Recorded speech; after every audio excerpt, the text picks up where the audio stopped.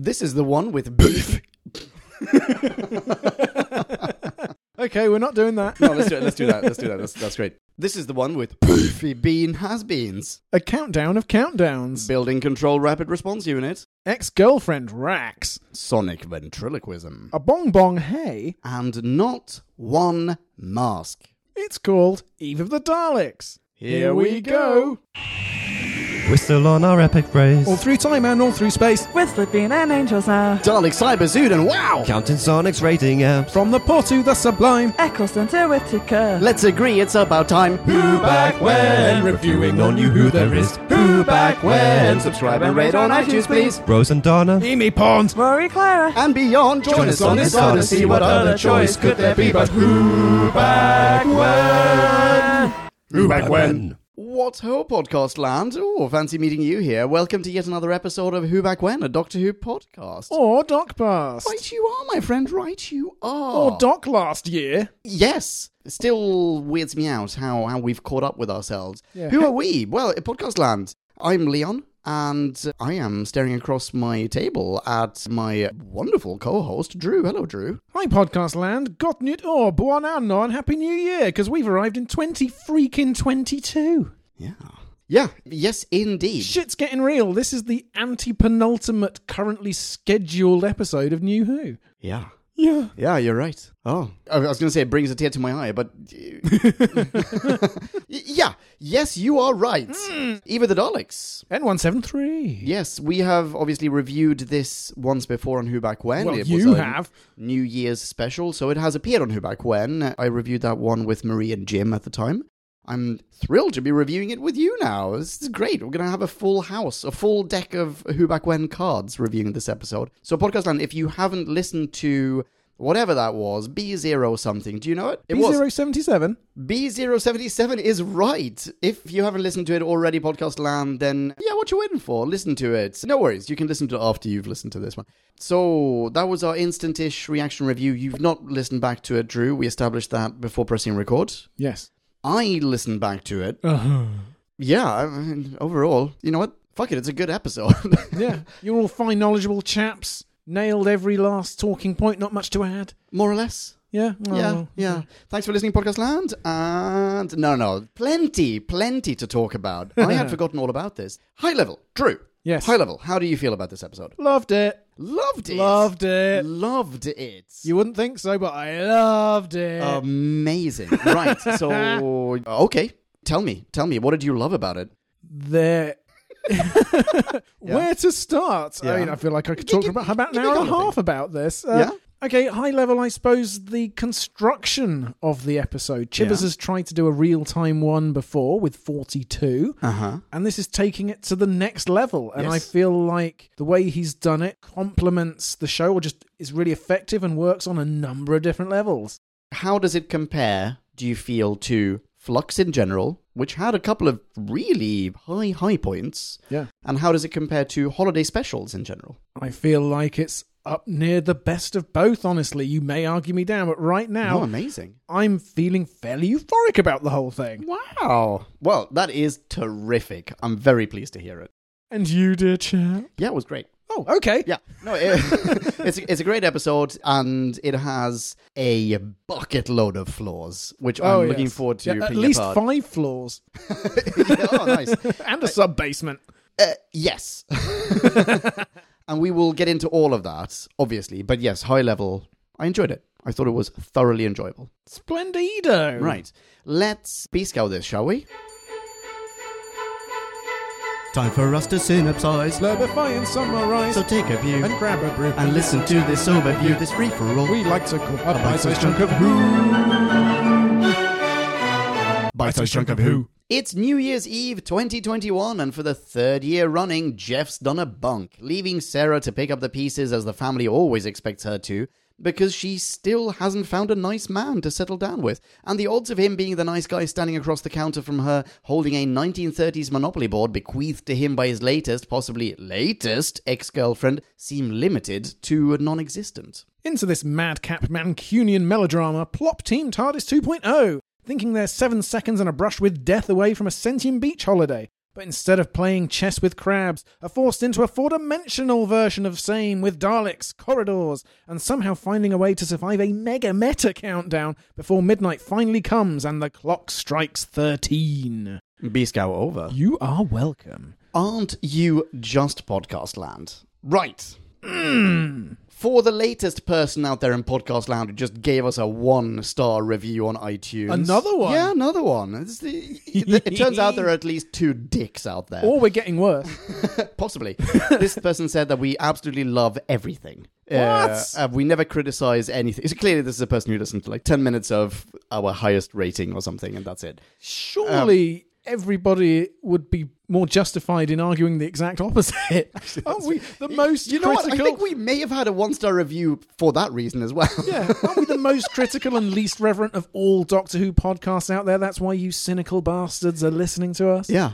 Well, I was going to say, why don't we start off with a few questions about things that didn't make sense, but actually, I don't want to. Your euphoria is rubbing off on me. I have plenty of questions, and a few of them they're neither positive or negative. They're just questions. Dude, just question me already. When someone dies, Yes. a few minutes before the reset, does that mean that they return to the loop with a glimpse of the afterlife? Oh, goodness. I'm not expecting you to answer that.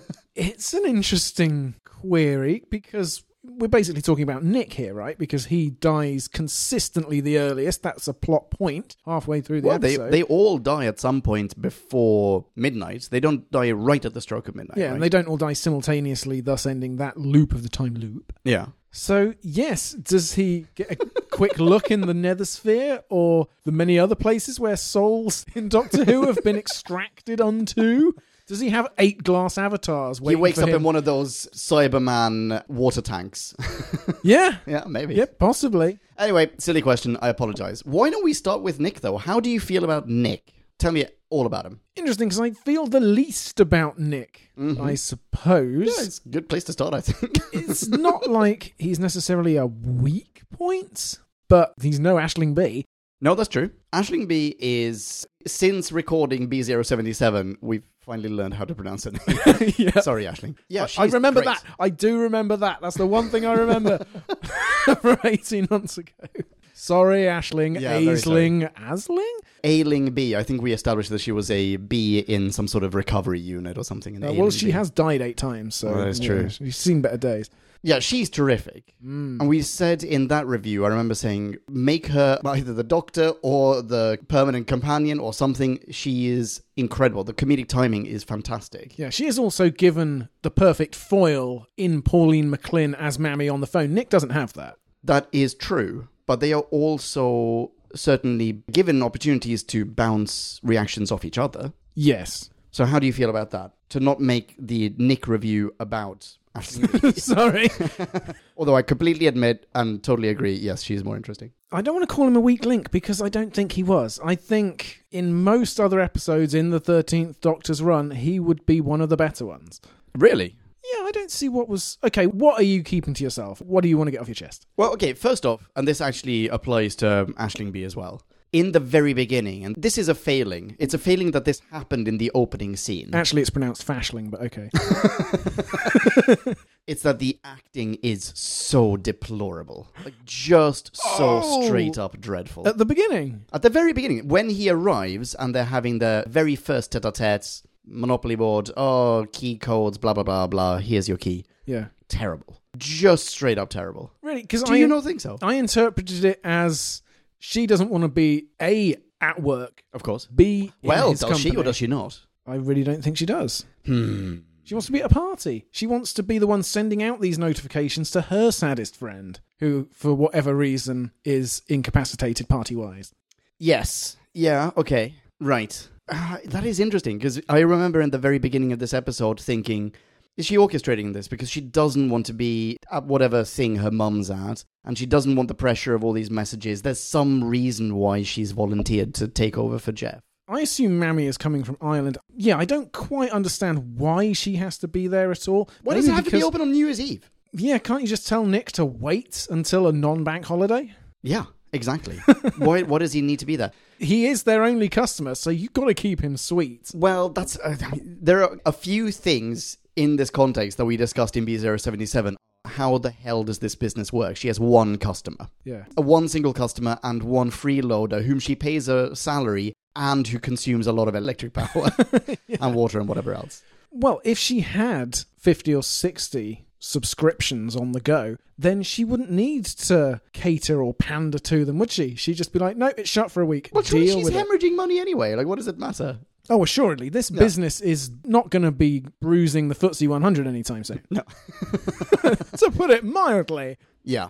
So I interpreted those as reasons for her awkwardness, and Nick as just a bit flustered and awkward himself and shy, and he's got all these lines in his head. He's made loads of notes. Imagine this. He's made so many notes that he comes to his recording, his encounter with Aisling, with Sarah, and he can't get them all out at once, and he struggles to get to the end of a sentence. And every now and again, his mind goes completely blank, and he has to look away for a minute. And he doesn't have the silences truncated like I do. He's just there, and he's got to perform in front of a live audience, in front of his massive, embarrassing crush. I felt for the guy. Now, he had me every step of the way with him. Wow. I started sympathizing with him later on in the episode, but in the beginning I thought, oh my goodness, who are these two people? I recognized her. I recognized her from stuff like QI or Would I Lie to You or whatever. But I didn't recognize him, and I just figured, holy smokes, neither one of these two can act. She's a stand-up comedian, not an actor. That was essentially my thinking. But it doesn't matter. Right. I've got a question for you. So he shows up with a Monopoly board. Yes. This Monopoly board belongs to one of his exes. Obviously, we discussed in B077 that he is a clear-cut, no-frills serial killer. Yeah. Obviously. When he archives this Monopoly board, he writes, Simone, November 2020 to January 2021. Right. This is New Year's Eve, December 31st, 2021, right? Yes. Multiply. So he broke up with Simone 11 months ago. Yeah. 10 to 11 months ago, let's say. Yeah. So he was in a relationship with Simone when he last came to this place Yes. and deposited an ex's belongings. This all makes perfect sense to me. No wonder Simone dumped him. Yeah. Or he killed her because he left her on New Year's Eve to go and hang out with this other rando he fancies. Yeah, he might as well have written 5 minutes past midnight on January 1st, 2021 on that post-it, because that's when she called him to give him the news that she's pulled someone else as Big Ben chimed. That is very possible, yeah. Yeah. Absolutely right. And it's he's also had the his only chance. item that he's brought, so he hasn't been in any other relationships, or his current girlfriend is still alive somewhere. Because he was in a relationship when he last flirted with Aisling B, so he might very well be in a relationship with someone else. There's Simone Mark II out there somewhere, thinking, where the fuck is Nick? It's New Year's Eve. Not only Nick, where the fuck are most of my belongings? Because he clearly steals as much as he can from every girlfriend that he's with to give him another excuse to go back to the storage unit yet again with another fresh haul. Yeah, exactly. Even if he is not a serial killer, which, to be clear, he is, then he is not boyfriend material. No, he is a kleptomaniac serial killer. Absolutely.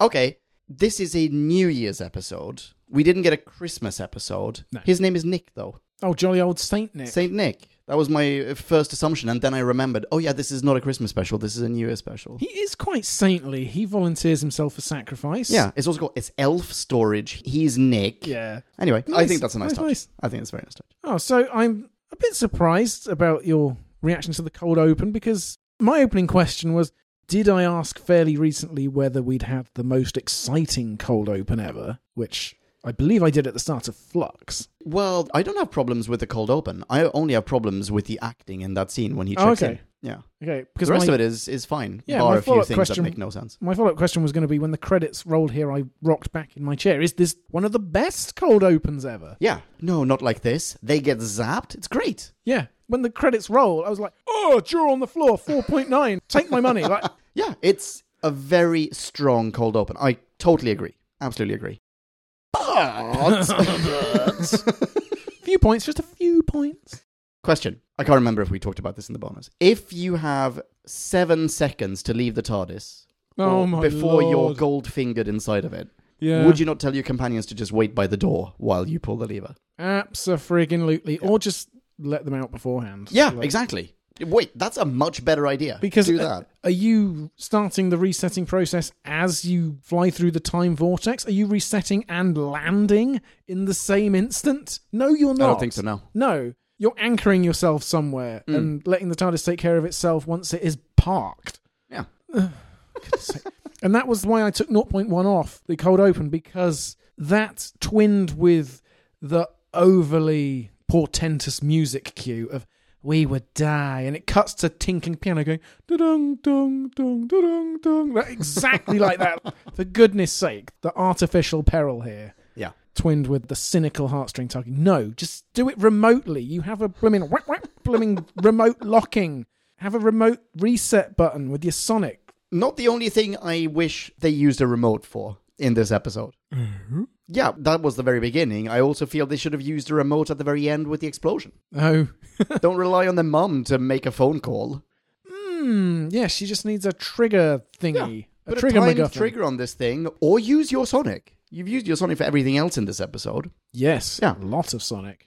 What if it's been set up so many times on every loop, it's set up by the mum? What if the lines are all busy when she tries to ring through? What if that is the case? At least from Ireland. Because everybody from Ireland, they love FaceTime. They love seeing their loved ones at 10 But what's seconds going to happen midnight. now? What's going to happen is her mum has called, doesn't get through because the thing explodes, and at least until she then hears from her daughter, from Sarah, she's going to assume that she was right and that the phone lines don't work.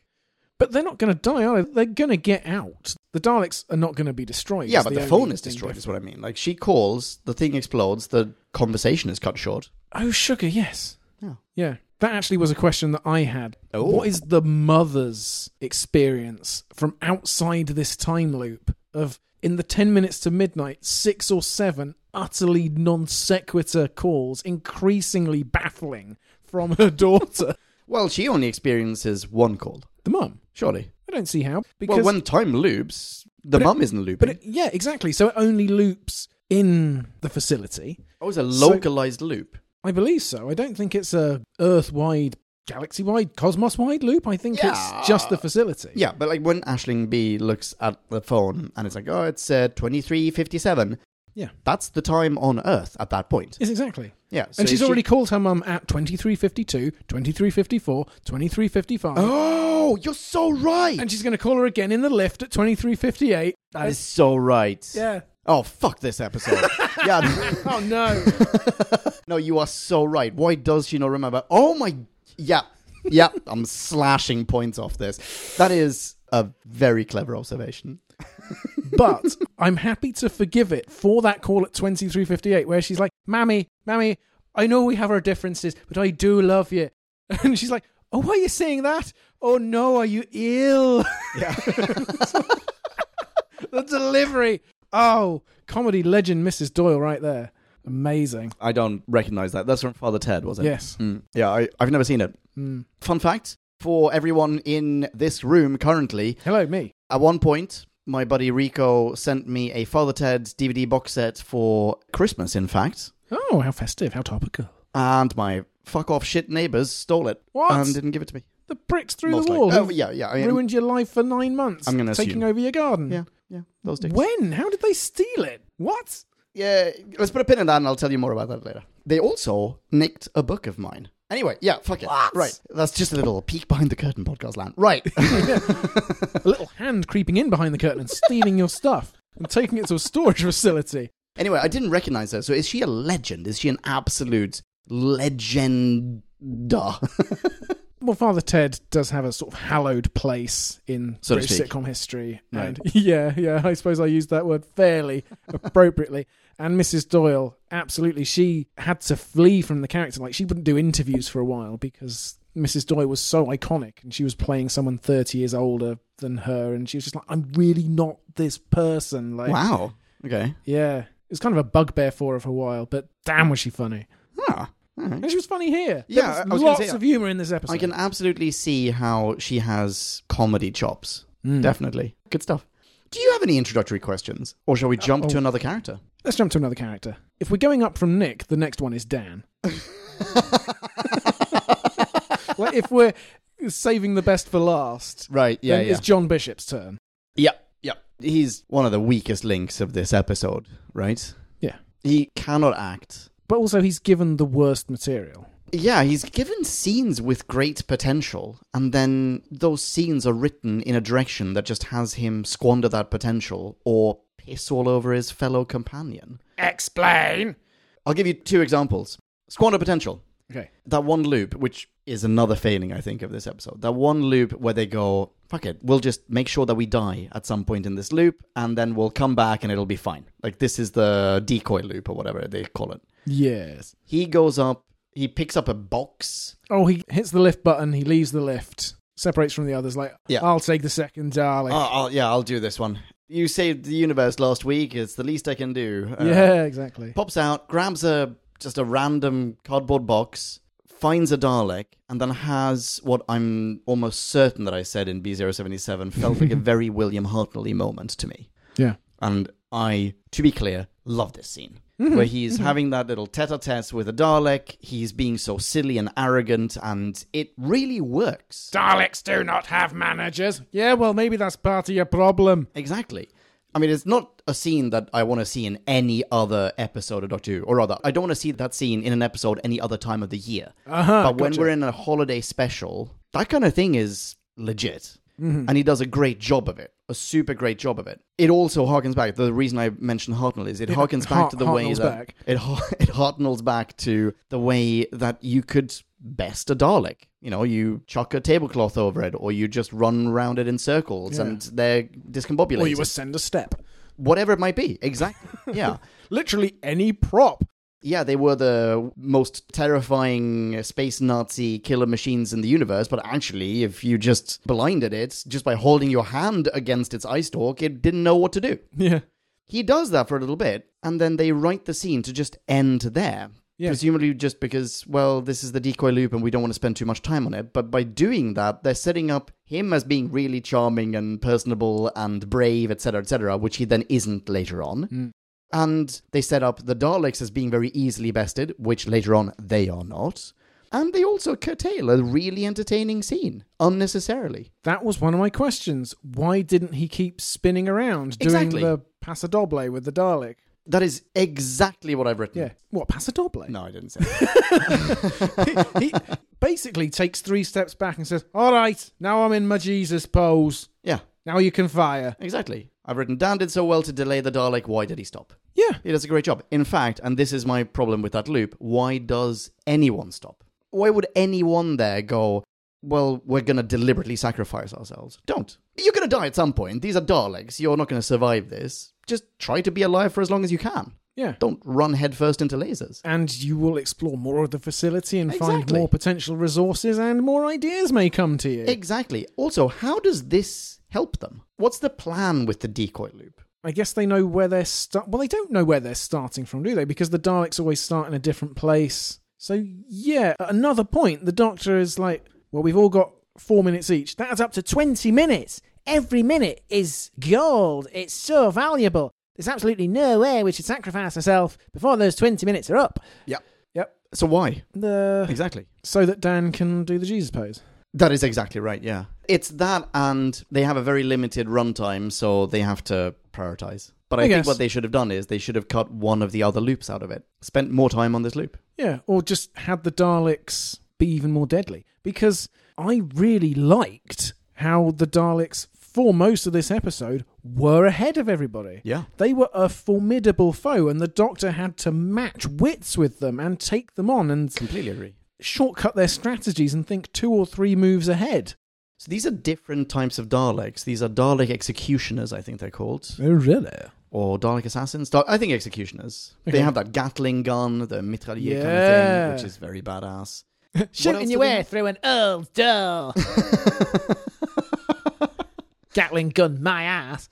So what else separates them from the other Daleks? Like, what makes these Daleks so special? This must be the nth type of Dalek that Chibbers has introduced. Oh, yes. This isn't the... infiltration Dalek, whatever. The Rogue Squad Daleks, the Death Squad Daleks. Yeah. SAS Daleks. Yeah. Is it that they can create that force field? Is it that they can think outside of time? No, not time loops. I don't know. I didn't know that they were new kind of Daleks, honestly. Did they say in the episode? I registered them as Dalek executioners or whatever, or assassins or something. It's on whobackwen.com, so I'm assuming I got this from TARDIS Wikia, Okay. who in turn got it from BBC. I just took them to be Daleks as they should be. Yeah? Because if they are the deadliest killing machines in the universe, then they're all deadly. Not one small subset of 11 or 12 types of mediocre Daleks are actually worth hunting the Doctor down with. They should all be like this. I totally agree. Yeah, this is the same kind of conundrum that we always stumble upon when we get a Dalek or a Cyber or one representative of a classic foe who is so clever. Why don't you just splice this trait into all of you? That one time that we had the Dalek who was really good at hacking, why didn't they do that with all the Daleks? Why could only one Dalek be cut in 4 pieces and then have the 4 pieces teleport back into one another and reconstitute a Dalek? Oh, the Scout Dalek. Yeah. Why can't every Dalek do that? That seems like a trait that's kind of useful. And the same could be said for these. If they're so clever, then maybe splice them into everyone. But I agree, yeah, so they're... The Scout Dalek might be physically different, but the hacking Dalek, there's a Dalek internet. Yeah. Everybody has access to that information. The Dinternet. Yes, that's right. Yeah. No, I agree. These were really, really good Daleks. Yeah. Yeah, and also lots of good Dalek lines. Yeah? Like what? I am not Nick. Oh, which yes. I think you must have talked about previously because of Nick Briggs being the voice of the Daleks. Oh my god, I didn't even think about that. Really? I did not even think about that. Oh, well, I did. Well done, episode. Well, that's excellent. I'm looking at the transcript. We have Daleks do not store stuff. Daleks do not have managers. Daleks do not have friends. Yeah. Daleks are never sorry. Right, okay. Sure. Slight repetitiveness about this, but sure, no, I can buy it. Daleks are not fair. Yes, okay. Yeah. It is a bit mad-libby. I'm sure that's the idea. That's the joke. Yeah. But I like him. Yeah. I think this episode benefits from having so many elements working in its favour. It has Mammy, it has Aisling B, it has the funny Daleks, and they all bring each other up. In some episodes, and this isn't specific to Chibbers, but his episodes are prone to it as well, there will be maybe 3 jokes in a 20-minute stretch, and 2 of them will stink, and 1 of them will be okay. Yeah. But the okay one suffers, because it's like, this is the best thing in 20 minutes, whereas here, everything is good or better, and it just lifts all the rest. You're just constantly predisposed for another chuckle with these Dalek lines. They don't sound so great when they're exerted, but when they're part of the ensemble. Did you find that the humans provided comedy in the same way? Or did most of the comedy come from these Daleks? Because it's a little paradoxical that we're saying these Daleks were exactly as terrifying and menacing as we've always wanted Daleks to be. Wow, were they funny? Well, they were funny in a ruthless way. They were funny in the way that when the Daleks took on the Cybermen in RTD's era, Yeah. they were sarcastic bastards. That is true, yeah. And we loved that. It was of a piece. It fitted. Yeah. You're not wrong. The humans do provide some comedy. I keep talking about Aisling B and everything. Even Jodie. Jodie Whittaker is perfectly capable of delivering a funny line. I Sure. thought she had some. What are some good Jodie moments? Because I then want to line up some bad companion moments. Oh, okay. See, if you're still listening, Mr. 1 star, not just positive stuff, you dick. Sort of skipping sideways there because this is just what's coming to mind, but when she is taking on the Daleks, facing them down, she is so indomitable, especially near the end when she's been killed a few times. Oh, that's one of them. One of the lines is, I'm angry now. Being exterminated will do that to you. Yeah, that's solid. Yeah. That's solid stuff. Yeah, she's just been like, come on then, shoot me, and I'll just come back angrier. I loved that. I thought she amped that up nicely throughout the episode. Yeah. Yeah. Good. Yeah. Good. Ah. Oh, well done, Jodie. Shit Companions time? Yeah, shit companions time. All Give right. us a second star, you prick. We haven't talked about Yaz. We haven't singled out Yaz to talk about her. We've shat on Dan for a little bit. Those two, Yaz and Dan. Sheffield and Liverpool. Yeah, they're sort of set up to have chemistry, and I do not buy a single iota of it. No. And there are a couple of bits where it's meant to be really funny, I think. All right. When Dan says, thanks, Sheffield, and Yaz is like, oh, fuck off, Dan. Eat a giant plate of turds, Dan. No one asked your opinion, you scouse twat. I'm thinking of scenes like when the Dalek... Okay, an example of a funny Dalek and a not funny, an unfunny human companion. A Dalek looks at Dan and says, the inferior human... ... Can't even remember what it was. Dan goes, what do you mean inferior? And then Yaz jumps in with an example of chemistry and... What does she say? Pretty smart Daleks. Not the right time for that line. Nope. Felt like a really poor line delivery, which might be down to directing, I don't know. It might be down to an actress just... It's 3 years of this stuff. It's just such a lazy bit of comedy writing. Yeah. And the delivery is poor. It feels really out of place. And more importantly, it does not convince me that those two have that kind of rapport at all. Which Dan later says comes from their having spent 4 years together. Yeah. And actually, what he says in that speech is quite indicative of how it's been all along. Dan's been observing Yaz closely. He's the junior on the team. He's been learning the ropes. He's been the companion to her doctor while the doctor's been absent. And Yaz just hasn't been paying him any mind, apart from putting him down occasionally when the opportunity arises. Exactly, yeah. Yeah. Can we talk about the scene where he accurately identifies, in conversation with her, that he knows she, quote, likes Doc? We must discuss this. Can we talk about that scene, and can we talk about the fact that Dan, without consent, outs Yaz? Oh, yeah. Which is not cool, and also just breaks that trust. Yaz maybe has her reasons for not telling Doc that she, quote, likes her. Yeah. She's got just a lot afraid to that it's lose. not going to be reciprocated, whatever it might be, you know.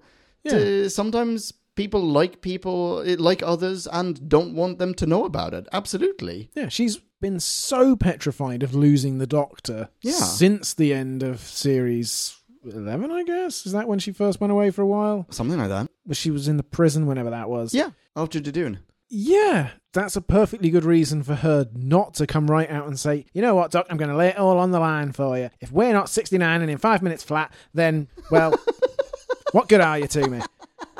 Yeah. Okay, separating these two scenes. I kind of like that Dan forces the truth out of Yaz. Like, oh, come on. You really fancy her. You're in love with her. I know it. I've watched you gazing into that perpetual battery-operated hologram machine, whatever it was. Yeah, and I rolled my eyes when that scene came because I knew it was coming, and it didn't bother me. No, it's... Because the first part of it, that scene, is fine. If they'd left it there, then that would be great, and they could have picked it up in Sea Devils. Yeah. Yes. Exactly. Because it's been moving so glacially to this point, and then for it all to be dropped in Act 3, when time is looping down on itself, and they're spending more and more of each successively smaller chunk talking about this rather than trying to survive. Yes, exactly. In addition to that, how is this the first time this has come up? So they've travelled for 4 years together. Yeah. They could only afford the one cabin aboard the cruiser, or cruise ship. Mm-hmm. They're constantly together. It's only when, what's his name? Eustachius, what's his name? Eustachius Jericho. It's only when he picks up his little burlap bag and goes, I'm going to go shit in this, and he leaves the cabin. It's only then that they get a moment to themselves, but he's an old man. He's going to be shitting at least twice a day. He's fine. He's probably shitting twice a week at most. It's just a puff of smoke. No, they have had plenty of opportunities for Dan to go, well, we're stuck in the past. At the very least, can you just have a conversation with me like a human being and confess to me that you love this woman? Yeah, please, some kind of emotional connection. Anything that doesn't involve defecating into burlap bags. Just any sort of loud sound to drown out the noise. Yeah, while like a triffid pollen cloud smoke comes out from underneath the door of behind wherever Eustachius Jericho is shitting into a bag. Sounds like they're sanding a dresser in there. It's like someone having a cough mid-pipe smoking. Either way, yeah, it seems odd that they haven't had this conversation already, and it seems doubly odd that they're having this conversation right now while they're under duress. Yeah. But I still prefer that half of the conversation to the half where Yaz is absent and Doc shows up. Definitely. That's a horrible scene. Yeah. That and every subsequent callback to it.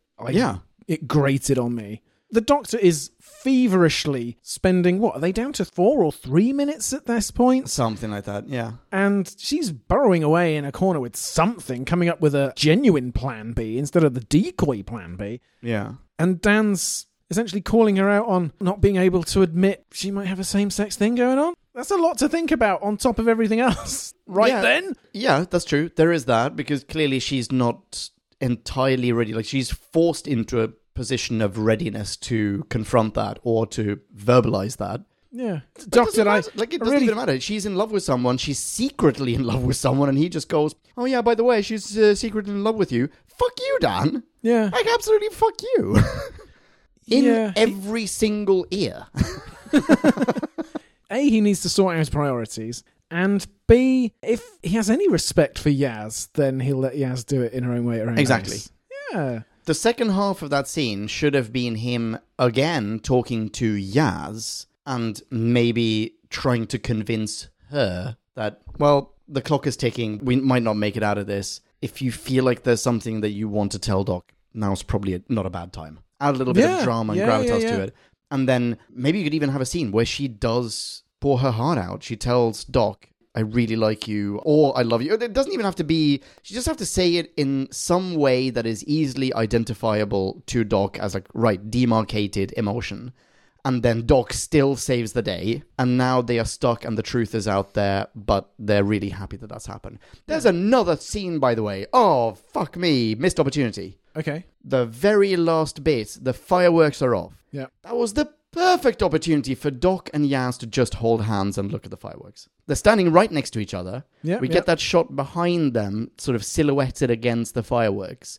Doc now clearly, doubtlessly is aware that Yaz fancies her in some way, whatever way, might even love her. We've got a hint that Doc maybe reciprocates. Yeah. Why not do that? And holding hands is a gesture that you can interpret in any way you want. Yeah, that's true. But what I mean is that's a good thing, because that gives dramatic tension over the next 3 or 4 months. While you're waiting for Legend of the Sea Devils. Exactly. Which way is this going to go? She's just held her hand. She said Happy New Year. Yaz has said Happy New Year. None of them has been so presumptuous or obtuse as to go right in for a kiss then and there, and they just look at each other and you think, oh, well. I mean, I did wonder, is this a good kiss moment? Because I think there are two arguments here. As you can go either way. Either they have really forced this relationship, this dynamic between them in the 11th hour. They've grandfathered it in. The comparison that we discussed in B077 was Ten and Rose. Okay. Which had so many seasons of build-up. Like, there's so many episodes, so much time to build up to that moment, to that revelation. And to that kiss, like to that moment where, like, wow, they really care about each other and they fancy each other. This is great. So you can't do that in half an episode, or maybe an episode and a half, or whatever, however much time they've had now. It's not a lot of time. So you might argue it's too soon to have a kiss. Have a kiss in like 4 or 5 episodes time. Yeah. The other argument is you don't have 4 or 5 episodes. You've got this and another 2. Yeah. Fucking speed up. Just pretend like it's always been building up under the surface. Just make this happen right now. End on a kiss cliffhanger. Done. Happy New Year, everyone. Well, I guess they went for the middle option and pleased nobody. That's what happened there. Yeah. The 2 committees were at war and Chibbers was in the middle. Yeah. Well, wherever he was, that storyline lost out. And I feel like that's a massive missed opportunity. And there's also been the unfortunate pattern of whenever Yaz, on the few occasions to date, has given a hint about her feelings for the Doctor, then the Doctor has told her to do something and she's become incredibly stroppy straight away. Yes. And she does it again in this episode. Yeah. The Doctor has to calm her down. The Doctor is again wasting precious 20 seconds of their last 3 minutes before the 2 and the 1. Being like, Yaz, I'm sorry that you're so fucking delicate, but I really have stuff to do. We're going to die. Yeah. Can you not be mardy at me right now? It's pathetic. It really is. Yeah, there's an imbalance there. There's some kind of relationship imbalance or characterization imbalance. Yeah. Missed opportunity retro rewrite pin from a few minutes ago. Yeah. Dan learning that there's a second Dalek. Uh-huh. Maybe that's not why he gets out the lift. Maybe he's already had the conversation with Yaz. Leaves Doc and Yaz alone in the lift to maybe have a chat. I love that idea. And that's why he leaves. That is such a good idea. That's a great retro rewrite. Yeah, just move it back in the episode a bit, move things around, and then there would be a place. Yeah. Yeah, I'm out of gold stars, but gold star, buddy. Well done. And then you can infer his smugness rather than close-ups on his face as he sagely nods. Yeah, I've done the best possible thing here. Yeah, this is all thanks to me. Yeah, I've played a blinder. Yeah. Let me just really man-spread while I nod. Oof. Yeah. I have one more point on Yaz. Oh, please, tell me. I, dear listeners, rewatched the last 2 loops of the episode just before we started recording because it got so quick and I was taking notes and it all got big on me. Uh-huh. And I wasn't wrong. Doc's plan for the final minute still hinges on running down a corridor, and Yaz, whom the Doc has pledged to keep safe, is bringing up the rear of this cart that they're moving through said corridor as the Dalek zaps from behind. Yeah. Why are they not both dragging it? Like, why on earth would she risk her like that? Well, for the same reason that why on earth does the Dalek not hit them? These are executioner Daleks with Gatling guns. Yeah. Why is this the one moment that they turn into farce? But it's not the one moment because there are multiple ones. When they find Jeff's secret store of gas canisters, and this is a mistake on the part of the set designer, I guess. They are in a space exactly 2 people wide. They are in like a little niche with all this steel framing around them, this framework. And the Dalek is firing into the space exactly 2 people wide and manages to miss them entirely. Right. Yeah. It's ridiculous. Yeah. This is similar to the Hartnellian scene earlier. Pick a Dalek. Either it is a silly Dalek who can't hit anything and who is very easily bested, or it is a terrifying, singularly evil and efficient executioner / assassin who is inescapable. Yeah. You could give the Dalek a little more reason to miss, because they always seem to be right up close. They always seem to be about 8 feet away from where they couldn't possibly miss. Yeah. Make it appear from across a much bigger room with more obstacles in the way that it progressively fires through and gives them a chance to get away, rather than, oh, they're in absolute inescapable danger. Well, they escaped the danger. Well, how did you feel about the 2 Daleks who kill each other? Well, The ducking scene. I don't know if I said this in our Ranskorav Kolos review, Yeah. but I made a note, Uh-huh. and I may have said this in there. The ducking so the 2 teams of sniper bots take out each other was recycled by Chibnall himself in Eve of the Daleks. So 0.1 off that once we get to it. So that's what's happening. Right, okay. Yeah, because I can believe it of shitty sniper bots, but not Daleks, which is what I possibly then subsequently said. Right, yeah, gotcha. This all tracks. Yeah. Very, very annoying. And they are firing willy-nilly later on with their Gatling guns at various trajectories and levels and angles. The fire is spreading up and down and left and right, and he's just there on the floor in the super close-up, and it's lit by the gunfire. And no, with a no on top. Okay, I have to ask the question, how much of this are you prepared to forgive based on the fact that this is a holiday special? Not that. Not that? Okay. Not that. I feel like that's basic physics. I feel like a Dalek might be bested in a jolly capery kind of way. But this isn't that. This is a lazy idea that shouldn't have been used the first time, let alone reused, with the series' primary foe, no matter what time of year. Yeah, I'm inclined to agree with you, actually. Yeah. Incidentally, what's the best holiday special? Well, hang on, there are a lot of them. Yeah. Because one just sprang to mind. That's the only reason I'm asking. It may not even be the one that I've rated the highest. Oh, you know what I need to do? I need to add a list to whobackman.com of Christmas specials or holiday specials. Well, you needed to have done that. Yeah, I know. It's too late.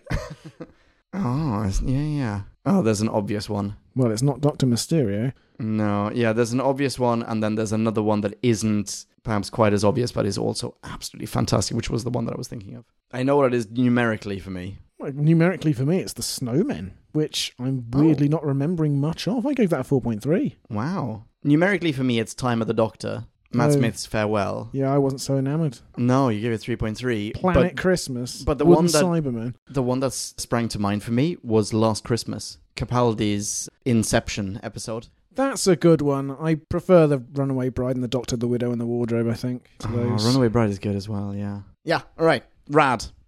Okay, tangent over. Tangent over. Why not flood the facility with Daleks? Why are we sticking to 1, then 2, then 3? Yeah, I asked this question in the bonus as well. Ooh. And this led to another question, which is different from a question that I asked myself when I watched this last night. First, I was like, all right, so there's one Dalek. Oh, no, there are 2 Daleks. Yeah, and they introduced it at a really good time as well. Yeah. Because our heroes, the protagonists, had just figured something out. They're like, we're taking it to the next level. And then the episode took the Daleks to the next level. It was great. And then all of a sudden, there's a third Dalek, and I don't remember that third Dalek getting an introduction cue. No. It's just there. He just appears. Deep voice Dalek has entered the facility. So where was that Dalek all along? Why wasn't that Dalek in Elf storage? The question that we asked in B077 was, are these the last Daleks in the universe? Nope, because they've been sent by Dalek High Command. That is also said in this episode. Yeah, all right. Our question answered. Ha! Take that, B077.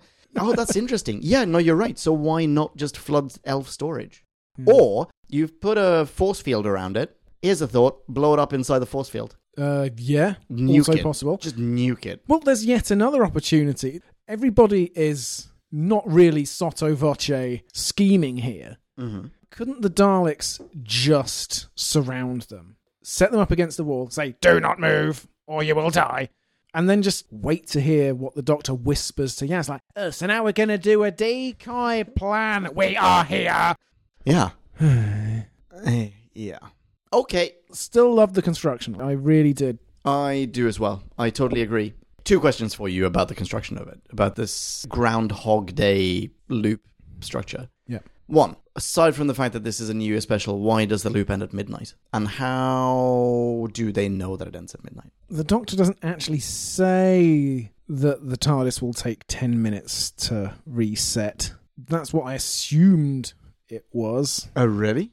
Yeah, once the TARDIS has finished resetting, that's when the time loop stops. Oh, I see. I think. Okay. I guess that makes sense then. Yeah, I'm not sure why I questioned it. Well, because it's not explained, but it's not a bad way of doing it, especially when it ties in with it's been messed up by the flux. Yeah.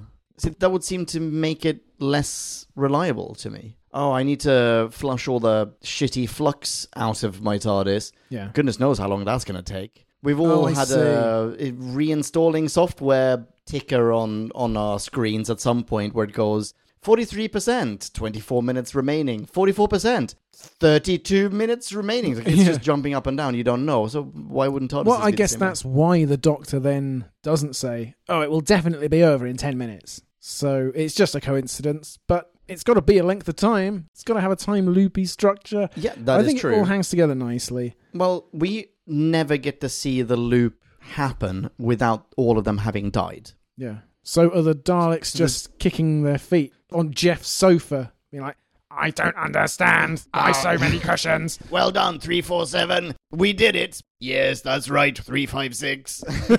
Give me another beer. Give me a handy. And then they have a great time, and then all of a sudden, boo, back to the loop. What? I was so close. So there is that, but we never get to see a loop close while they're alive, while anyone's alive. Right? Yes, close the loop. Keep closing. No, we don't. My point being, at the end, they blow up the building. You could just loop them back to the start, then just have it end on a, oh, fuck. Or you just go, oh, right, no, this is way more complicated. And then have a second episode, a 2-parter. Yeah, I'm not proposing that. But in general, I don't see, aside from this being a New Year special, why the loop has to close at midnight. It doesn't, but it has to close at some point. What better time could it possibly be? Yeah. Holiday special logic, I'm happy with that. That's one of the things that I'm happy to forgive. You know? Yeah. And also, it doesn't work if it would be Earth midnight or UK midnight, because what possible significance could that have? And there's 24 midnights across the world. So, just don't go into it. Just have it be a nice... I can forgive a coincidence. I think there are more than 24. Oh, because India's 5.5 hours ahead, sure. Exactly. And I believe Newfoundland is also on one of those half-hour slots. I think so. Anyway, one of the loops. Yes. This is the loop after St. Nick ducks. Mm-hmm. I'm pretty sure both Sarah and Nick die in the first minute. Sarah dies in the lift. She materializes. There's instantly a Dalek in front of her. She's like, fuck. She runs into the lift. The Dalek shoots the lift button. She presses the button. Doesn't work.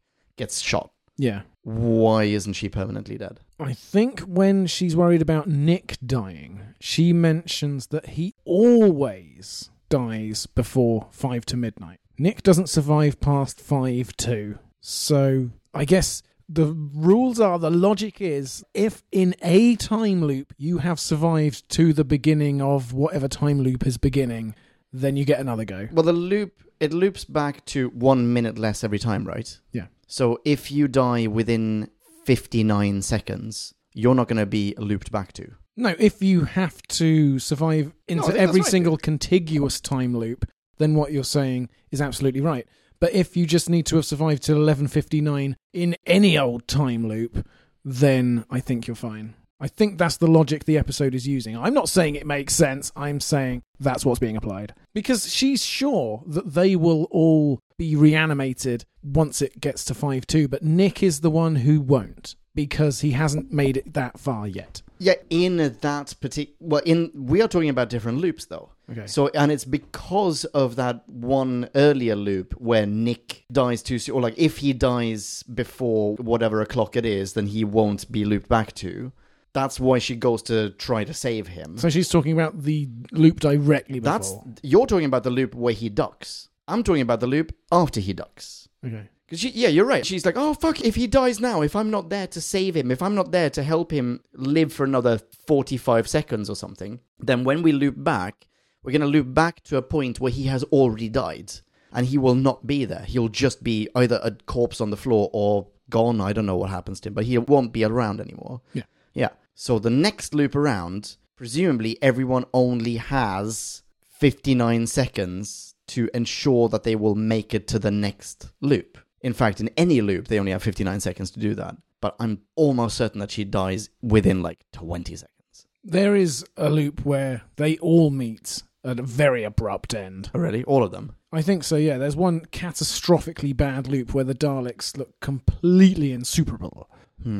Which is why I'm holding on to this theory of, you do it once, you're probably fine. Okay, yeah, right. Because otherwise, if what you're saying is true, then it just doesn't hold together at all. And maybe it doesn't. Yeah, and maybe that is also part of holiday logic. Yeah. Right. Anything else? Did you want to talk any more about Aisling B? Do you? Talk to me about Aisling B. Talk about how long she's going to survive past getting into a cab with her serial killer boyfriend. Yeah, I noticed that they only showed the tyres and then the taxi driving away. It seemed very impersonal. It was like, don't think too hard about how the second this car is out of shot, everyone but Nick is getting garroted. Yeah. Post-credit sequence, we just get to see Nick's hand writing Sarah on a post-it note and stick it in on a fresh rack in a room across the road. No, in a morgue across the road. And closing another drawer.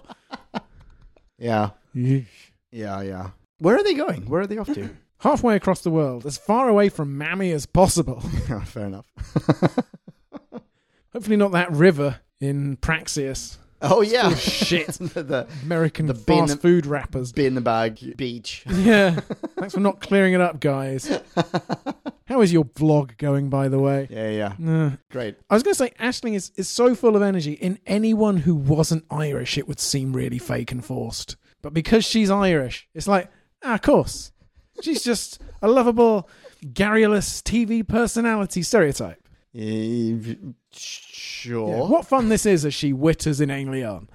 Because she's Irish, and I could listen to this lilt all day. Oh, absolutely. No, it's an incredibly charming accent. It's lovely. She is terrific. Yes. She's just absolutely terrific.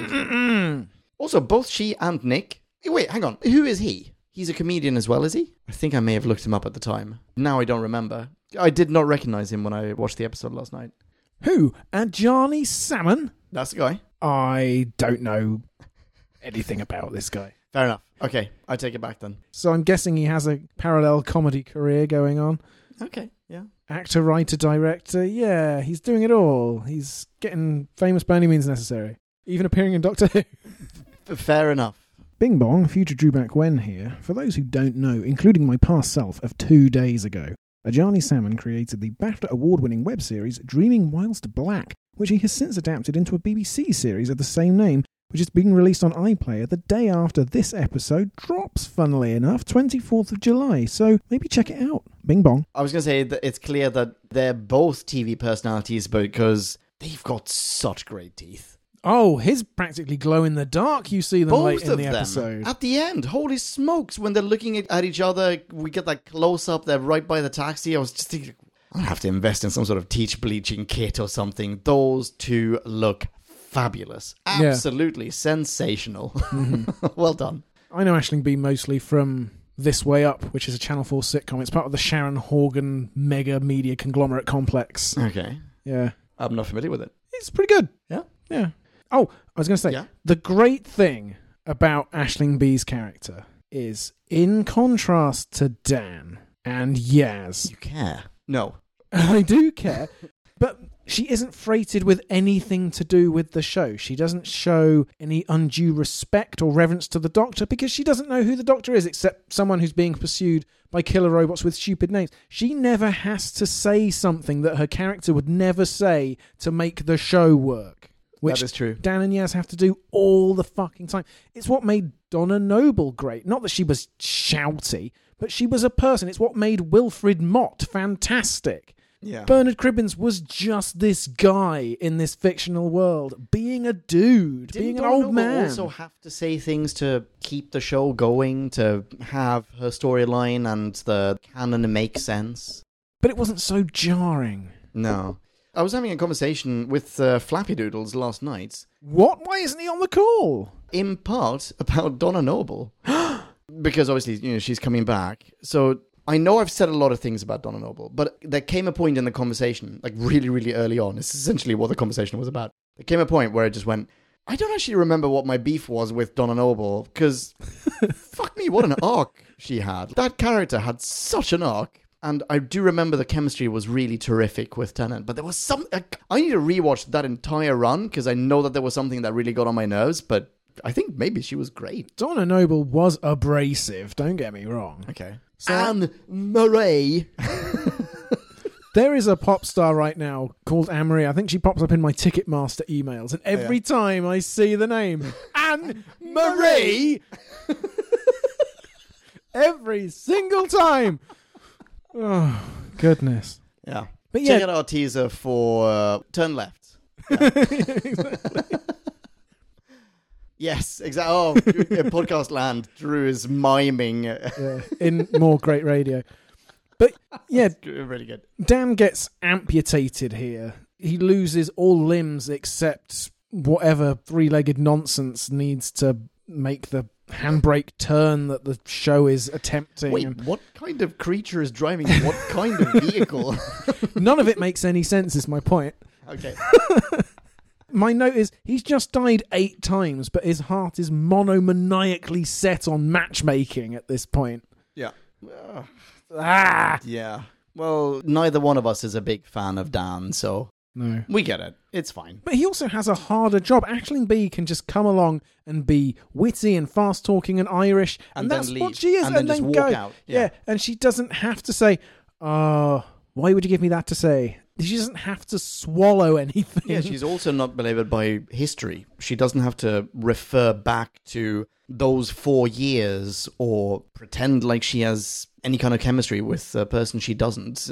She's there for one night only, and she's making the most of it. Segue from chemistry. Yes. How do you think her progression towards getting together with Nick was handled? I wanted to ask you this as well. I'm not so sure, man. Mm-hmm. It felt a little abrupt to me. Yes. He goes from so awkward, weird, and clearly has either psychological or criminal problems Yeah. to, no, he's a good guy and I really care about him. I think actually the problem with their relationship transitioning too quickly is in the depiction of his character transitioning too quickly. Oh, you think or it's too abruptly, yeah. Okay. I think we're meant to feel like he's always been charming from the very get-go. there's that point in the beginning where she goes, "Did you practice that line?" And he says, "Yeah." Yeah. Like a wounded puppy. And she looks up at him, and she seems to feel bad about having disparaged him. Yeah. And I think we're meant to believe that that is the beginning of their emotional arc, but I absolutely do not buy that, because he is a fucking head case who, has practiced that one shit line that he's delivering while he's delivering his ex-girlfriend's possibly latest stabbing victim's belongings to this thing. No, she should not aspire to be in a relationship with him. Well, I don't think it does begin there. Where does it begin? I think it begins with her realising he came to save her. His first instinctive reaction was to come to save her, whereas her first instinctive reaction was not to save him, it was to find a weapon. Yeah, sure. No, okay, that is fair, yeah. And then just as they are processing that and she's finally offloading some of the Catholic guilt, she sees him get shot mid-Bond's developing conversation, and then it's redoubled, the guilt. Like, oh, bloody hell. But that is after she sees him get shot when he pointlessly steps into the corridor. Yeah. When he's like, oh, well, now you've seen what a fucking weirdo I am. I might as well just chivalrously sacrifice myself. Hey, Dalek, shoot me and spare these people. Why would the Dalek do that? You're an idiot. You're very naive. He hasn't met a Dalek. It doesn't matter. I can forgive him his ignorance. He's not a bargaining chip. He can't go like, hey, you wanted that person, take me instead and let that person go. No, that makes no sense. He does that because he is heartbroken and he realizes he doesn't stand a chance with this woman. Yeah. That's essentially why he steps into the corridor, right? Yeah. I think that's the first time that she sees him do something chivalrous, and that's the first time that she sees him die.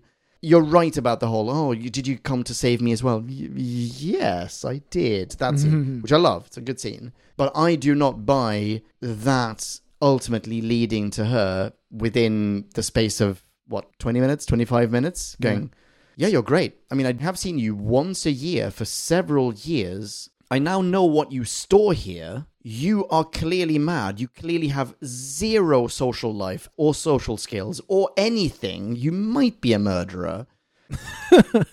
Yeah, let's give it a go. You only live once. The other thing to consider is because of Jeff's constant not showing up for work, how much of a social life does Sarah have? How desperate is she? I thought in the beginning, so I had forgotten about Jeff when I rewatched this last night, there was a moment where I thought either she has invented Jeff as an excuse to get out of New Year's, or he has invented Jeff as a means of getting her to come to this storage facility. If that were the case, he'd be doing it much more often than once a year. Yeah, like he works there 364 days a year, 365 on leap years, and only on New Year's he's like, fuck it, Jeff's taking a day off. And then, forces her to show up. He's like, I've got a Monopoly game. That's the Monopoly game from my childhood, by the way. Is it? That's a classic 80s version. Really? Yeah. Did you also have to murder a Simone to get it? I think my mum bought it in a shop. Oh, okay, yeah. I mean, I hope she did. I'm sure she did. While we're talking about scenes that don't utterly convince... Yes. The Doctor's mega monologue about... We screw it up. We try again. We write a bad episode, but we're showrunner. So then we write a worse episode, but we keep going because we're human and we learn, and then we forget more than we learn. But then we come back for another series, and then more companions turn up, but then you kill most of them, and then we get better and we make friends and we alienate most of the fan base, and on it goes. And it's like, oh. Yeah, it's award-winning writing. What's your problem, man? I mean, I thought Jodie absolutely threw her heart and soul into it. And arms. Yeah. Yeah. She threw her heart and soul around the room. I'm not 100% sure, but I'm going to guess that this is 41 minutes into the episode. Because at one point I have written, oh my god, the gesticulation, 45 minutes in, it's the worst so far. It must be. It must be. Yeah, I didn't buy that scene either. No. But that's fine. I can live with that. I'm sorry to backpedal. It's not the right use of backpedal. Time loop? Sorry to reverse time loop? Sorry to loop back. Yeah, I've got Jeff questions. Okay. Is that Jeff at the end? That's Carl from The Woman Who Fell to Earth. Who? The target of the Stenza, of the hunt. The guy in the crane. That's him. Oh, really? Yep. That is crazy. Oh, I didn't recognize him. Yeah. Well, what? Oh, wow. Well done. I didn't recognize him at all. Very impressive. Okay. So we never get to see Jeff. No. Jeff has done a runner. Jeff is probably abroad. Did you think that we would encounter Jeff in the facility somewhere? Oh, what? Like, they would pull up the cushions on the sofa and he's there in his pants. Well, yeah, or he's got a date over or something. Like, or he's got a New Year's party upstairs. Or, oh, that'd be fun. Something. Or he's Marvin, the eccentric janitor from Die Hard 2, Die Harder. That he would be there. Did you expect to see Jeff? And he would finally, in the 11:59 loop, come running down the stairs being like, what's going on? Fuck you, Jeff. Well deserved. Yeah. He's left lots of fireworks there. Now's the night to use them, by the way. I also like that. I am so simple and stupid. I did not think of how the fireworks would be the New Year's display at the end. I was pleasantly surprised by it, if you can believe it. Well, that's excellent. Yeah, that's very good. My point is, idiots love this episode. And I am one of them. I have lots of things I liked. Okay. Dan's reaction to Manchester. Okay. That's where I'm spending New Year's. Fucking hell. And the X terminated. Thanks for the therapy. Did you like that? I kind of like it, but he did also deserve to be shot for it. I know exactly how you feel. I really do like it. I think it's great. Yeah. Jim and Marie disagreed, by the way. That they can still find a new spin on that single word. Yes. Yeah. That's very creative work, Chibbers. Well done. Yeah. It's the first new one since Eggs. And I think it was Rory, wasn't it? It was in the time of Amy and Rory, and Rory's like, what do you want me to do with this egg? Eggs. Eggs terminate. Oh, right. Yeah. I've forgotten that. Okay. Yeah. Go on then. What you got? Missed opportunity. Could have redecorated the TARDIS. Oh, yes, that is in my notes. I couldn't quite share Jodie's enthusiasm that the horrible, hideous TARDIS interior was restored to the letter. On the other hand, they know that they have 2 more episodes to go after this, so they're not going to invest in a completely new set. Of course or not. Make a fantastic, beautiful, gorgeous, high-caliber new set, high-production value new set, that the entire fan base is then going to go, wait, you had this in you all along and you couldn't do it sooner? Tech-Tunes. Or any set. Like, if they just redecorated now. Well, I'm talking about Tech-Tunes' space station set TARDIS from 2 episodes ago. I thought that's what you were describing. Well, it might as well be that set. That was absolutely gorge-tastic. Yeah. Yeah. But either way, they're going to scrimp a little bit. They've got 2 more episodes. This is also a lockdown episode, right? This is a COVID production. Yes. There are probably limits to what they can do and yada, yada, yada. Anyway, yeah, that's just a very quick ping, I think. I've got one small ping, which is, did you notice the music as the episode crescendoed was in the same key as the theme tune? I did not notice that, but I have on multiple occasions written terrific music. I think the score for this episode it's a step above where it's been before, and it has already been really good before. Yeah. Great job. Yeah. I thought it was really simple, because it was like... So you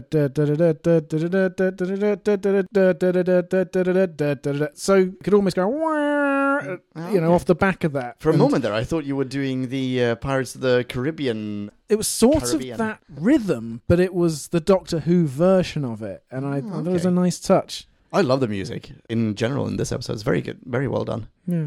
Oh, I have one more beef. Oh, okay, fine. I'm editing this one. I can say it. Inaction is not a decoy plan.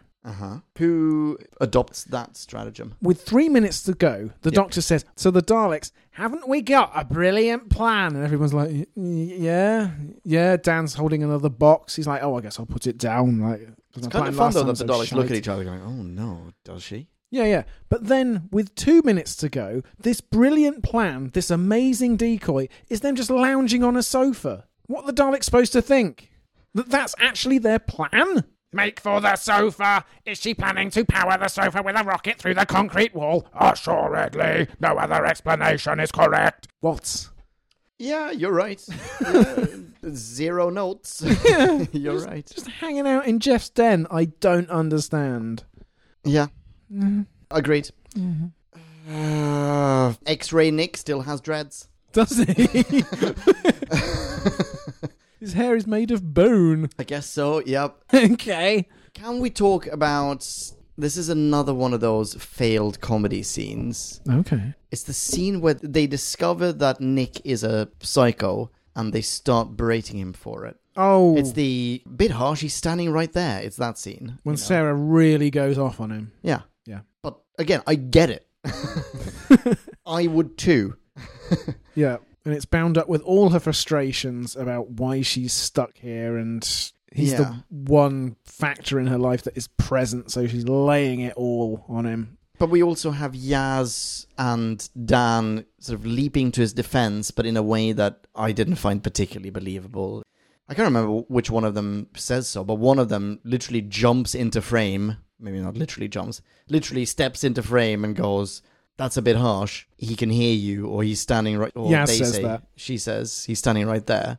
Well, no one talks like that. You're not making things better. This is also the same scene in which they ask, "Are your exes still alive?" Yes. Oh, thank goodness. Good. I liked their reaction there. Oh, really? I thought that was funny. Okay, I didn't find that. Oh, funny. phew. Like, genuinely, there was a possibility he was a serial Yeah, killer. wait, but is that how you conduct an investigation? She's a police officer. Are you a murderer? No. All right, good. Glad we got to the bottom of that one. Carry on, Jack the Ripper. No further questions. Yeah, exactly. No, it's a bit odd. Yeah, fine. Maybe there isn't that much to say about it. I'm out. I think we should try to numerically rate this, unless there's something on your list that you absolutely positively need to get off your chest. Let's. And now it is time to rate this. Did we love or hate this? Bing bong, hey, la la la la la la. Ratings. Shazamatron, podcast land, and welcome to the hour mini section of this podcast episode. I'm going first, because democracy. And consensus. And consensus. And let me start by reiterating that I really enjoyed this episode. It has a great premise. We're finally back in time travel territory. No complaints there, thank you very much. And even outside of such sci-fi contrivances, it was a legitimately entertaining story. It's good. Cool. Right. So pens down, podcast land. I'm on your side, okay? And pens down to that urethra-bobbing donkey rimmer who gave us 1 star the other day for being too positive about stuff. Because there are also a number of things that I found a wee bit annoying. Albeit most of these can be explained away as elements of a holiday special. This includes, to kick things off mildly, the fact that any other time of the year, this episode would just stumble over its own internal logic flaws, fall over, and probably land awkwardly on its keys. It also includes the very abrupt resolution. All of that standard holiday fare, I think. Mm-hmm. What it doesn't include, however, is, and I know you will disagree with me on this one, Drew, the... at least initially, dreadful acting. Right. Okay. I'm so sorry. Sorry. Pin. I remember watching this with Kat. This was the first ever Doctor Who episode, like any Doctor Who episode she ever saw. Mm-hmm. This was it. Mm-hmm. And within 30 seconds, or 15 seconds, I remember her already clearly going, "Oh no." Oh, really? No.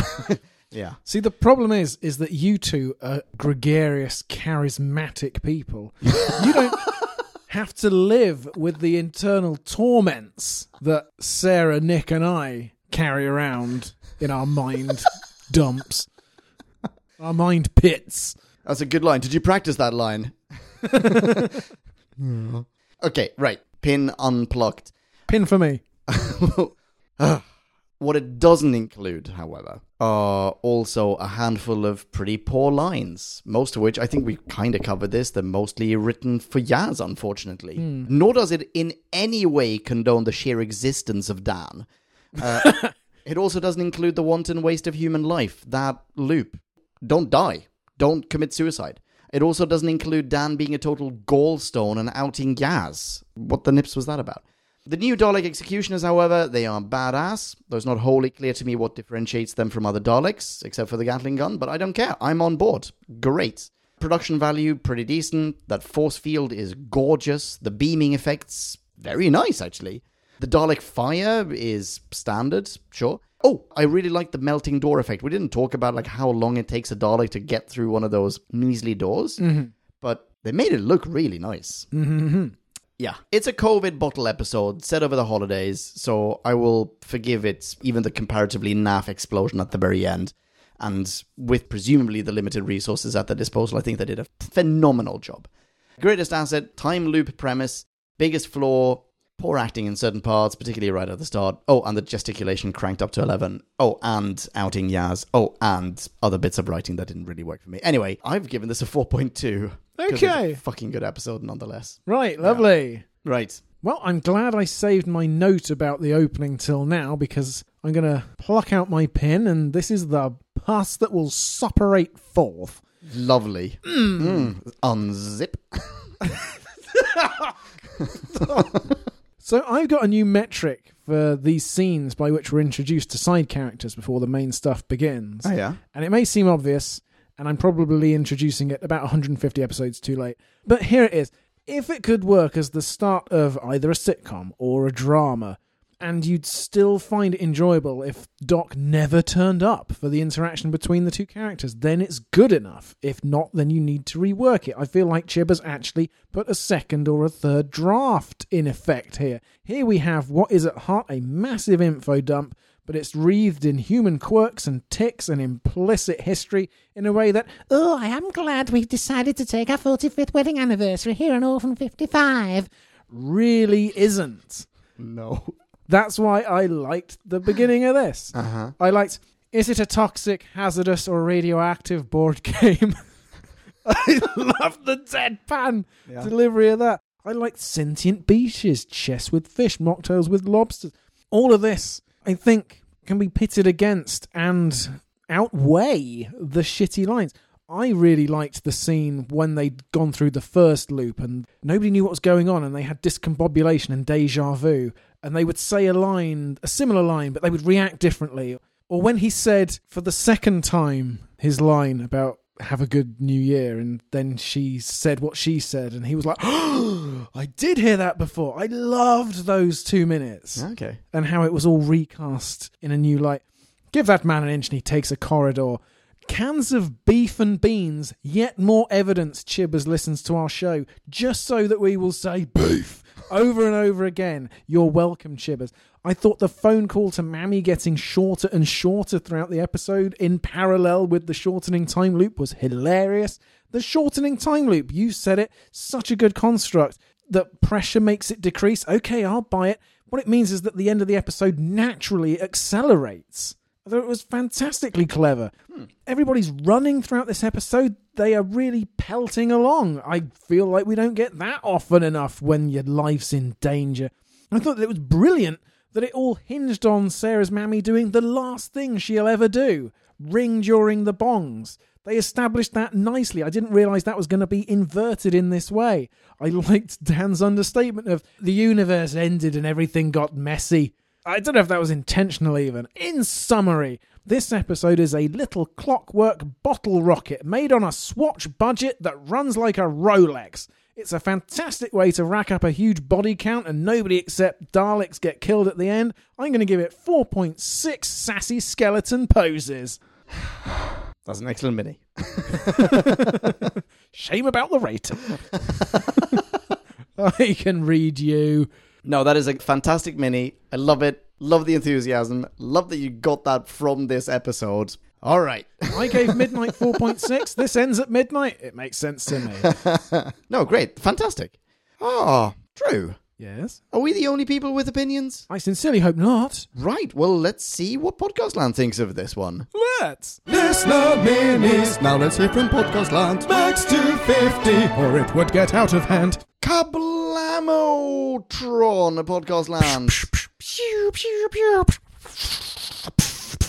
Excellent fireworks display there. I'm glad you could figure it out. Good Foley work. Excellent, thank you. Podcast Land, welcome to the listener mini section of this podcast episode. We have no fewer than 3. And also no more than 3. Listener minis. So we're going to read them out in full. And I want to point out, 2 of these also sent something in for B077. Oh, outstanding work. Well done. Well done, both of you.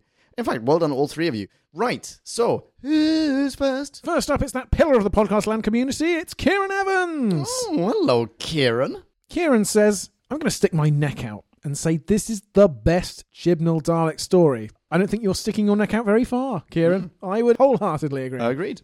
For Kieran, it's more inventive than the previous two, which borrow a lot from previous Dalek stories. It's been mentioned before that for a show which is about time travel, it rarely actually does time travel loop stories. You'd mentioned that before, Leon? Oh, feels like a deja vu to me, Drew. Yeah, does it ring any bells? Some handsome, suave chap came out with that opinion. Oh, wow. This is a bit of palate cleanser after Flux. I think I might have said something similar for the instant review. Ooh, aye. Kieran continues, I'd forgotten that the reason the TARDIS is out of order for the app is the Doctor clearing out the mess from Flux. The continuity flows there, which is nice. But it's not too heavy and doesn't weigh the story down. We don't really need to know about the events of the final ep of Flux to understand the plot here, but doing so adds context. Bold way to end the pre-title sequence, but of course that's something you can do with a time loop app. I feel Nick and Sarah realising they're in a time loop was well done. Aha! Nick. Yeah, he's a bit creepy, but don't actually mind him, really. Okay. The ending with him and Sarah going off together is sort of played as them just being friends, but also something a bit more. I prefer if it was just straight them being friends. I do not think that they're just friends. I think this is a straight-up love story, and that's them going on... It's a romantic getaway, a romantic adventure around the world. Yeah, but they're also not sticking their tongues down each other's throats, so... Yeah, but I don't want to see anyone stick their tongues down anyone else's throat on TV, thank you very much. Or if they got tails. With some exceptions. How does Kieran conclude? He does indeed conclude. He says, not covered for an active Dalek. Lol. I just find this fun and enjoyable. You can tell it was made during COVID, but the smaller scope is actually nice for a change. 4.0 out of 5 Gatling gun Dalek blasts. Nice! Very nice. That's 3/4 so far for this episode. Ooh, aye. Well done, Chips. Yeah, well done, Chibs, and well done, Kieran. Excellent, Minnie. Thank you very much. People who are not Kieran... Get into the 21st century. Absolutely. Yeah, get with the program and try, in an environmentally conscious way, to transport large and multiple items at once. How can they do that, Drew? You can modernise your vehicular options at KJ Evans too. For all your Evan needs. Thank you very much, Kieran. Who's next? Why, next up it's Hey, Ollie Raven. Hello, Ollie. Anyone with this rhythm that amount of syllables? Perfect.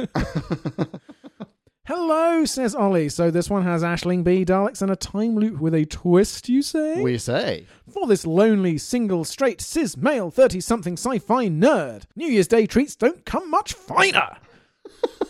B's character is framed as the protagonist for the first half of the adventure, which means she gets a lot of screen time. The camera likes her, you won't find me complaining. So of course they give her a romantic interest whose behaviour around her is not creepy at all, honest. I like the idea of being nosy around other people's stored belongings. Presumably it was a very compact, COVID-safe, budget-friendly set. John Bishop works well as Dan here, with no need to fridge Diane to make him interesting. Atrocious retro rewrite in the last episode there, by the way. Or was that something we said? Or maybe it was Chibs' retro rewrite. I don't remember. Who knows? Let us know, Ollie. He really gets to exercise his comedy chops nicely in that one scene. In isolation, acknowledging Thasmin was actually quite cool, even if it went nowhere in particular over the following two stories. The Daleks are great value here, although ultimately cheapened when being outsmarted by the gang in this one despite all the odds being stacked in their favour. Jodie is also never anything less than solid as the Doctor by this point, too. I kind of agree. That monologue was so clunky, but as I said, she gave it her all. I feel like she elevated it quite a bit to merely quite annoying. Yeah. I feel like she has managed to boost both sides of her acting spectrum. She is left and right hands. She's both a better Doctor and a more annoying one. Oh, right. Than she was at the start. Oh, yikes. Okay. Yeah. What was up with that returning character at the end, though, continues Ollie. Unless I missed something, that's another Chibbers moment which led to precisely zilch. But he doesn't give it zilch. Ollie gives this 4.1 fireworks out of 5. Excellent rating, Ollie. And I didn't even recognise that return character, so don't you worry. And Ollie mentions that Aisling B is in that new Take That jukebox musical film. Greatest Days. If anyone's seen it, don't bother. Yeah? Telling us, I mean, I don't know. Oh. But, yeah. Good job getting work, Aisling. People who are not Ollie, shame on you. Oh, but they were born that way. Yeah, that's true. Don't worry, you can still follow Ollie Raven on the old Insta Ollie can be found at where? Foggy Doctor Who. That's right. That's Doctor, the abbreviated version. Correctamundo. Thank you very much, Ollie. Who's last? Why, last up, it's Andy Parkinson. What up, Andy? Hi, Andy. Oh my God. By the end of this podcast, I will have dislocated my jaw doing that. Andy starts. Hi, chaps. Hi, chaps. So I sent an instant review at the time, and my opinion has changed slightly. I love it even more now. Yes, Andy, yes! And Andy starts with a list of likes. First like, Aisling B. Absolutely brilliant. Can we have her as a permanent companion, please? Next like, the setting, the Doctor running around in corridors, everything that's brilliant about Doctor Who. It's true.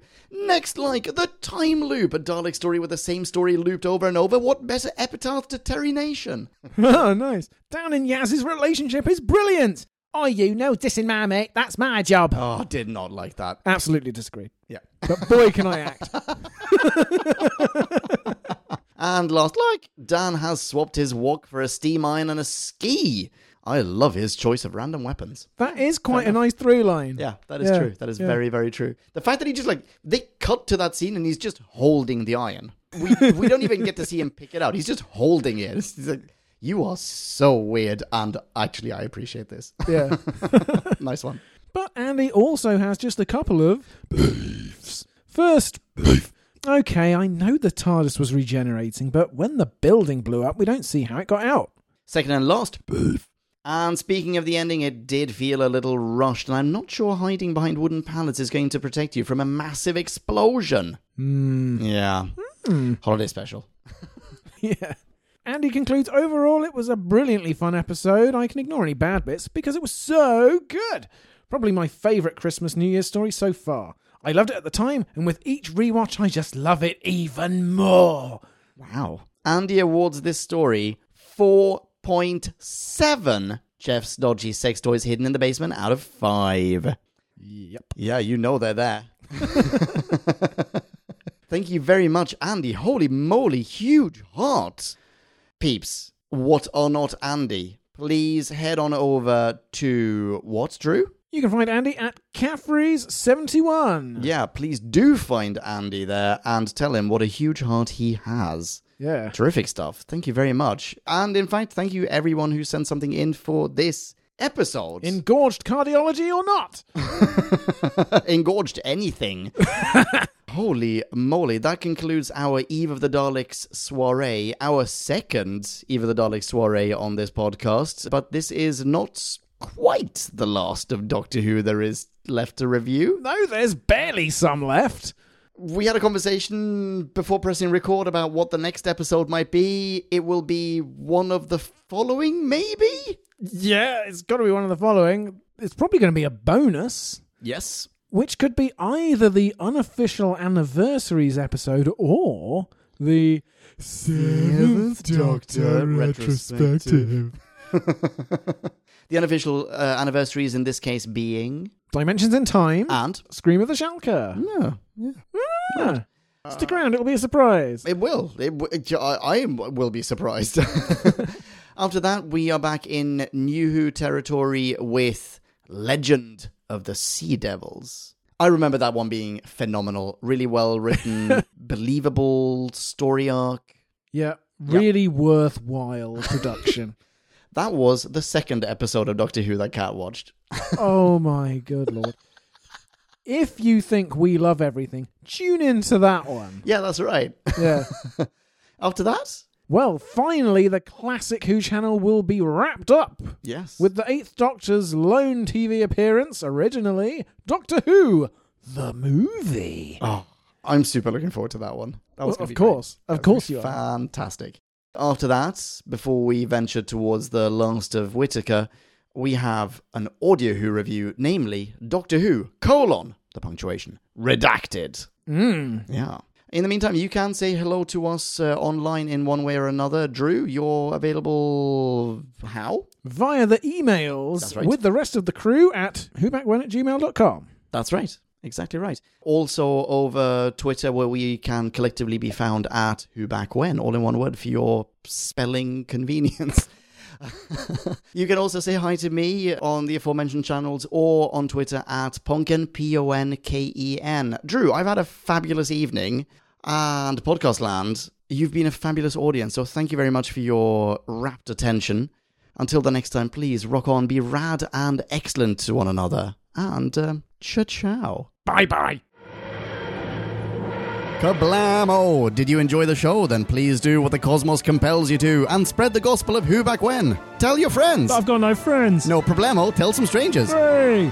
Like us on Facebook. That's facebook.com/whobackwhen, all in one word. Are you into Twitter? Awesome! High five us online and we'll high five you right back. You guessed it, we're at Who Back When, all in one word.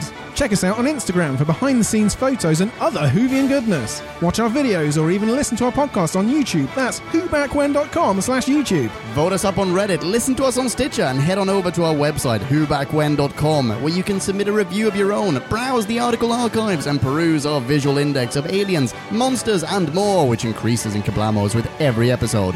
And lastly, give us a rating and review on iTunes. It helps our show get noticed and earns you lots of karma points. That's it. Rock on and be rad and excellent to each other. Catch your earballs in our next Who review or bonus episode. Until then, ciao. Who back when?